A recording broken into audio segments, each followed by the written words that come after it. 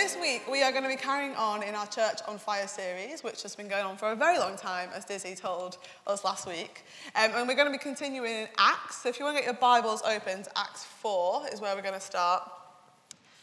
And this week is all about being passionate in prayer. And I knew I was talking for a while, like I've seen the rota, and I checked the rota a few weeks ago when I was figuring out what I was preaching on, and it said passionate in prayer, and I thought, how ironic that the past few weeks I've really been struggling with my prayer life and I'm preaching on prayer. So the Lord is funny, isn't he, sometimes? So that's what I'm going to be talking about this morning. And I want to talk to us this morning kind of on two levels of firstly, how we pray together as a church, so how we do stuff like the furnace and how we pray together on Sundays.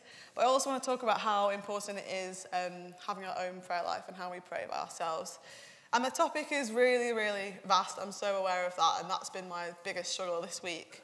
And I'm not even covering a smallest fraction of it, but I've chosen today to kind of bring some reflections that I have on the passage we're going to read, and also some reflections on how to pray and what it's like when prayer feels really hard, which is my experience at the moment. So we're going to start in Acts 4, and we're going to go from verses 23 to 31. And the kind of context of this, which is what Dizzy spoke about last week, was that Peter and John got told off for healing a man, I think, and basically they got put in prison for it. And then the religious leaders were like, we're going to let you go, but don't talk about Jesus anymore. And then Peter and John go back to their people, and they explain this. So I'm going to read it to us. I do have it here. So Acts 4, verses 23 to 31. Here we go. On their release, Peter and John went back to their own people and reported all that the chief priests and the elders had said to them. When they heard this, they raised their voices together in prayer to God.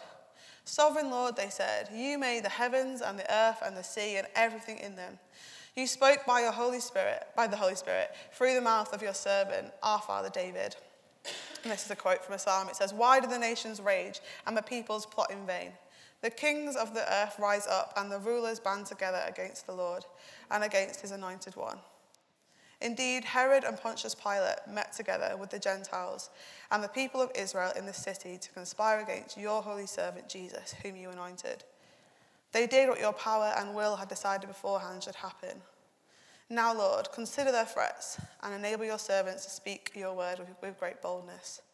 Stretch out your hand to heal and perform signs and wonders through the name of your holy servant Jesus. After they prayed, the place where they were meeting was shaken, and they were all filled with the Holy Spirit and spoke the word of God boldly. And what an amazing prayer meeting that sounds like to be part of. And I kind of thought, as I was reading this, it gives us a really good model of how to pray together as a church when we're facing difficult times. And so how I want to pitch this to you is to kind of go through the verses and just pull out some stuff that I was learning about when I read it. So the first verse I want to start on is verse 24, which says this. When they heard this, they raised their voices together in prayer to God. Sovereign Lord, they said, you made the heavens and the earth and the sea, and the sky, and everything in them. That's it. And I love this because if you think about the context of this, they've just been told that they can't talk about Jesus anymore. They were put in prison. They come back and tell their people. And the first thing they want to do is pray. So their response to this opposition, this kind of, you can't do what you're put on this earth to do anymore, is to pray. It is to contend and ask God, what are you doing? Come on, help us, Lord. I love that. And I wonder, for us as a church, what kind of stuff are we contending for? What things will we not sit quietly about when we're told to shut up? What are the things that we're going to stand up and contend in prayer for? And the second, verse 24 is a good one. I've got 3 points on this one. Verse 24, I love, where it says, they raised their voices together in prayer to God. They raised their voices together. So they weren't sat around in a circle, taking it in turns to pray. That's my preferred style of prayer, but they weren't doing that. They were all praying together in one voice. They were all speaking at once. Andy calls this Korean style, but maybe it's actually just early church style. Maybe that's what we're supposed to be doing. But there's power when the church prays together, all at once when they pray in agreement for the same thing. That's when the Holy Spirit comes. And this is why the furnace is the most important thing that we do as a church. It is a thing that is so instrumental to the impact that we'll have on our town as we spend time crying out for God to move, to transform, to restore. He listens and he answers. Prayer is so powerful, and we see that in this passage. And as we move on from 24, still got a bit of 24 in, we're going 24 to 28. And I love this because before they actually ask God to do anything, they are reminding themselves who he is before they begin to ask. So they're recalling to mind, who is God? Who is this God that we're praying to?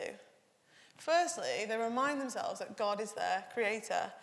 They say, you made the heavens and the earth and the sky and everything in them. You made us, you made this world. That's who we're praying to. They also remind themselves that God speaks through people that follow him. They say in verse 25, you spoke by the Holy Spirit through the mouth of your servant, our father David. God uses his people and he speaks through them. They're reminding themselves of that. And they also remind themselves that God ultimately has the power. He is the one who reigns. He has power over the leaders and the people that we're under. He has the ultimate power over them. It says in verse, I think it's 28. It says, they did what your power and will had decided beforehand should happen. Ultimately, like, God has the power, and they reminded themselves of that. They clarified their vision of God before they even asked him of anything. They were acknowledging who he is, acknowledging his power. I need to do that before I pray. So often I just start praying and forget who I'm even talking to or acknowledging who he is. And then verse 29, it says, now, Lord, consider their threats and enable your servants to speak your word with great boldness. They're praying for their enemies in that verse. They're asking the Lord to consider the threats of the enemies, to consider the fact that the religious leaders have told them that they can't speak about Jesus. They're not asking God to destroy the threats, but they're asking for boldness to keep speaking about Jesus and that God would do miracles through them. They're not asking God for revenge miracles. They're asking him to do miracles of mercy, that ultimately he would show himself to their enemies. What a model of opposition, what a model of how to respond in opposition, to pray for our enemies. So often we just pray the opposite, don't we, that Lord would shut them up. And the last verse 31, this is where it gets a bit crazy. It says, after they prayed, the place where they were filled, after they prayed, the place where they were meeting was shaken, and they were all filled with the Holy Spirit and spoke the word of God boldly. The place where they were meeting was shaken, actually shaken. I've never been to a prayer meeting like that. I feel like it'd be a bit terrifying, but that is what happened here. When they prayed, the Holy Spirit came and it physically shook the room that they were in. And what a picture of the power of God. When the Holy Spirit moved, it shook the room and it filled them to be able to speak boldly about who he is. I want some of that in our prayer meetings. When I wrote that verse, it really reminded me of, the James Bond thing that he likes his martinis shaken, not stirred. And the Lord speaks to me in weird ways. I felt the Lord say, Beth, you always pray that God would stir your passion, that he would stir your faith, that he would stir your heart. But maybe actually what you need is shaken, that you would wake up to his power and realize that actually when he fills you, he enables you to speak the word of God boldly. It's not timid. For us as a church, I've skipped. Through these verses, I've just spoken about a little model of how we can pray together. And through those verses, we see what it's like to be a church on fire that is passionate in prayer, what it looks like and how they do it. So firstly, in their opposition, when people tell them to be quiet, they don't let it hold them back. They respond in prayer. Secondly, when they begin to pray, before they even ask God to do anything for them, they clarify their vision of who he is and say, God, you are powerful and you reign, and we know that you will answer our prayers. Thirdly, they pray for their enemies, and this is the hard one, but they pray that ultimately God would use them to show their enemies who God is. And lastly, they were filled with the Holy Spirit and realized that it's only through him that they can speak the word of God boldly. And for us as a church, that means committing to pray together, to come to the furnace on a Wednesday, realizing that is the most important thing and the most powerful thing to do as a church is to pray. And the reason we pray is because ultimately we want to see our vision in action. We want to see Feltham transformed. We want to see people come to know Jesus. We want to see families brought back together. We want to see full restoration of our town. That is why we pray on Wednesdays. It's not just to kind of keep a box ticked, it's because we actually want God to answer the prayers. And being passionate in prayer is more than praying with others in our community. And this is kind of going to go into a bit more about personal prayer. Being passionate in prayer is formed in our own relationship with God, in our own communion with him, spending time with him, spending time in his presence and praying with him. And it is a gift to be able to talk to God, to be able to have that relationship with him. And the only reason we can have these relationships with him is because God, our creator, to have a relationship with God, our creator, is because of Jesus. As creation, we've constantly turned away from God and said, no, I don't want to go your way, Lord. I want to do my own thing. And because of this, we couldn't know God. But God, in his love for us, sent his son, Jesus, to earth to be the perfect sacrifice so that we could be forgiven of everything we've ever done. And through his death, he died on a cross for us. And he rose again. He conquered death. We sang about that this morning. And he rose to life again. And that means that we can now know God as a father and our creator. We can talk to him. It's only through Jesus that we get to have these amazing relationships. It's the sheer grace and love of God that we get to be in relationship with him. I love that. I need to be reminded of that sometimes. I want to tell you a story about mine and Luke's pursuit. Luke doesn't even know I'm going to talk about this. I want you to tell a story of mine and Luke's pursuit. That's not our house, by the way. I wish it was. So I want to tell you a story about mine and Luke's pursuit in becoming the ultimate millennials who are curating a beautiful jungle in their home that exists in harmony with the other bits of furniture that we've collected. Also, I need to say thank you, Sam Millard, for donating 2 armchairs to us when all me and Luke had to sit on was the floor. And we still have them, and they're great. But this is kind of our aim. Luke, I'm not sure if you're aware of this, but this is our aim. And whilst we've been trying to do this, we've been bought a few plants, and we bought some plants ourselves. And this is what they look like when we first bought them. So we've got this little kind of cactus guy. He's really cute. The second one is an aloe vera plant. The third one is a little spiky plant we got from Tesco. And the last one might be in some of your own homes. It's from IKEA, and it's a big spiky plant. That's what it looked like when we bought them, and this is the start of our jungle. And this is what they look like now. So the first one, our little cactus has grown into a brown, big, spiky thing. The second one, our aloe vera has also turned into a brown, spiky thing. The little spiky plant, the next one, it's doing okay, but it looks like it needs a bit of attention underneath. It needs a bit of whatever it's called, taking the dead bit out. And the last one has absolutely no hope. What happened with this one is that we had it in our house, and it looked great for a few months, and then it started to go brown, and I thought, do you know what? I remember doing science back in the day. I know that plants need light and they need water. I'll take it outside, put it in the garden, and it will revive itself. Did not happen, as you can see. They've gradually turned brown. We basically didn't know what to do with them. Luke really, really tried. I have to commend him on that.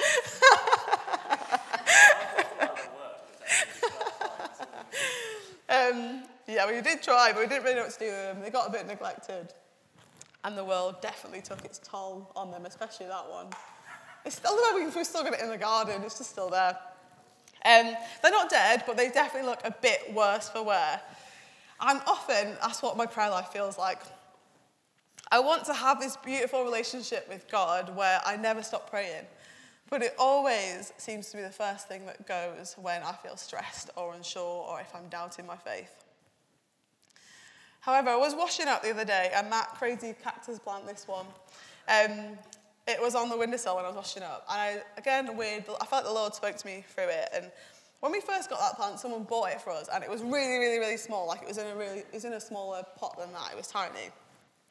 We have not looked after it for the past 2 years, but it has grown into this weird brown spiky thing. And I felt like the Lord saying to me, Beth, sometimes you absolutely neglect me, and you don't talk to me, and you don't nurture our relationship.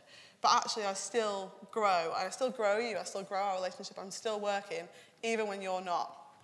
His grace covers us, even in those moments when we really should know better. I love that about God. And as I spoke about in the summer, prayer can especially feel hard when you feel like God's not answering your prayers. And I found this amazing Christian meme account this week, that's how my prayer life feels sometimes, if you can see it. Follow it, it's really great. But in the midst of this struggle, and I have been finding prayer really hard over the past few weeks, in the midst of this struggle, I've also been really encouraged. I got to the point a few weeks ago where I was like, I feel like I've genuinely forgotten how to pray. Like, I start praying, I forget what I'm praying about, I get bored, I get distracted, and ultimately I just don't want to do it sometimes. I got to the point of desperation where I was searching our house for books on prayer to kind of stimulate me again. And I found this one that Luke's got called How to Pray by Pete Greig. And it is so refreshing. I would 100% recommend it if you're struggling to pray at the moment. I've been so encouraged every time I've picked it up, and I've just been reading a little bit in the morning sometimes, and it's just boosted my faith and remembered that prayer works and that it's a really amazing thing and it's an amazing part of our of being a Christian. And one bit I loved, which I'll read to you in a few moments, but it's about those times when you're praying and you're not even sure if what you're praying is making sense. You might say a few words, get distracted, say another few words, get distracted. And you're like, is this even making sense, Lord? Do you get what I'm talking about? And I often feel like that when I pray. And this is what it says. It's going to be from the screen as well. It says this: Our Father in heaven doesn't get distracted by our scribbled words and squiggled thoughts. He isn't impressed by the dictionaries and lectionaries we hurl at the sky. Instead, he explores our hearts with infinite affection to discern the kind of day we've had, the way we are feeling, and the weird little obsessions buzzing around our heads like blue bottles in a jar. God's ear hears the heart's voice, said Augustine. We do not know what we ought to pray for, admits the Apostle Paul. But the Spirit himself intercedes for us through wordless groans, and he who searches our hearts knows the mind of the Spirit. And that last bit is from Romans 8, verse 26. But I'm so relieved and encouraged that the Spirit translates my prayers, that he knows what's going on, even when I don't have the words to put to it myself, that God is still working anyway. And I don't want my prayer life to go neglected. I want it to continue to grow. I want to water it by spending time with God, and by recognizing when it looks a bit dry and not letting it get to that plant that's outside dying, but recognizing when it's on the edge and when I need to find new ways to speak with God. And I've found over the past few weeks that it's also been really helpful to be honest. There's another meme that I found. This is how I feel today. Me telling others how to have faith in their trial versus me having faith in my own trial. That is how I feel talking about prayer today. But I wanted to be honest with you and talk about how it is a bit of a struggle sometimes. And I went to the furnace, I think it was 2 weeks ago, and during the worship, Luke shared a word, and it really spoke to me. And after the worship, I asked Sam and I asked Luke to pray for me. And I just said, guys, I'm really struggling to pray at the moment. I feel like I've forgotten how to do it. I feel like I'm doubting my faith, I don't know what's going on. And they both prayed for me. And the Lord spoke to me so powerfully through them both. And I left the furnace feeling like God knew me, that he loved me, and that he was there even when I was doubting him and struggling with my relationship with him. It's incredible what God does when we're really honest with those in our community and also with him too. So this morning I wanted to encourage you that if you're finding prayer hard, me too. And I go through seasons where it feels really easy and seasons like now where it feels really hard. My encouragement is to not give up but to trust that the Lord hears your heart, even if you can't find the words to pray. And as I wrap up this morning, I want us to remember that when it comes to prayer, personal prayer and corporate prayer, the times when we pray by ourselves and the times when we pray together, they are inseparable. They are so linked and they fuel each other. So the more time we spend with Jesus by ourselves, that brings fuel to the furnace on Wednesdays. It builds up the rest of those as we meet to pray. But also being at the furnace increases what's going on in your own prayer life. I felt that last week when Luke and Sam prayed for me. They both fuel each other. And if we want to be a church on fire that is passionate in prayer, personal prayer and corporate prayer will be the foundation of it. As prayer reminds us constantly of who we serve, it reminds us that we are following a God that loves us and that he is going to use us to do things in our community. We're following his will. It reminds us that we can't do anything of impact without his power and without his grace. And that to be a church on fire, it starts with me and it starts with you falling in love with God, even more in love with this gracious God who wants to be known by us. And as we close, I want to read this prayer over you. I was reading this book. Well, I've read a bit of it. It's not called Richard Foster. It's called Prayer by a guy called Richard Foster. And I was reading a bit about kind of what I've been talking about, like when you struggle in prayer, how to do that. And he's written this really great prayer. So I'm going to pray it over you guys. If we stand and if you close your eyes, and we're going to sing straight after I read this prayer. So the prayer says this. It says, "O Lord, my Lord, how excellent is your name in all the earth. The Pleiades and the Orion sing your praise. Sparrows and chickadees mimic their song. All creation seems in harmony with you, the master conductor. All that is except me. Why? Why do I alone want to sing my own melody? I certainly am a stubborn creature. Forgive me. I do desire to come into harmony with you more fully and more often. I do desire a fellowship that is constant and sustaining.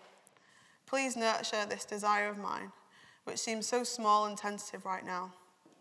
May I someday become like the trees which are planted by streams of water, which yield their fruit in its season, and their leaves do not wither. In all that they do, they prosper. For Jesus' sake, amen."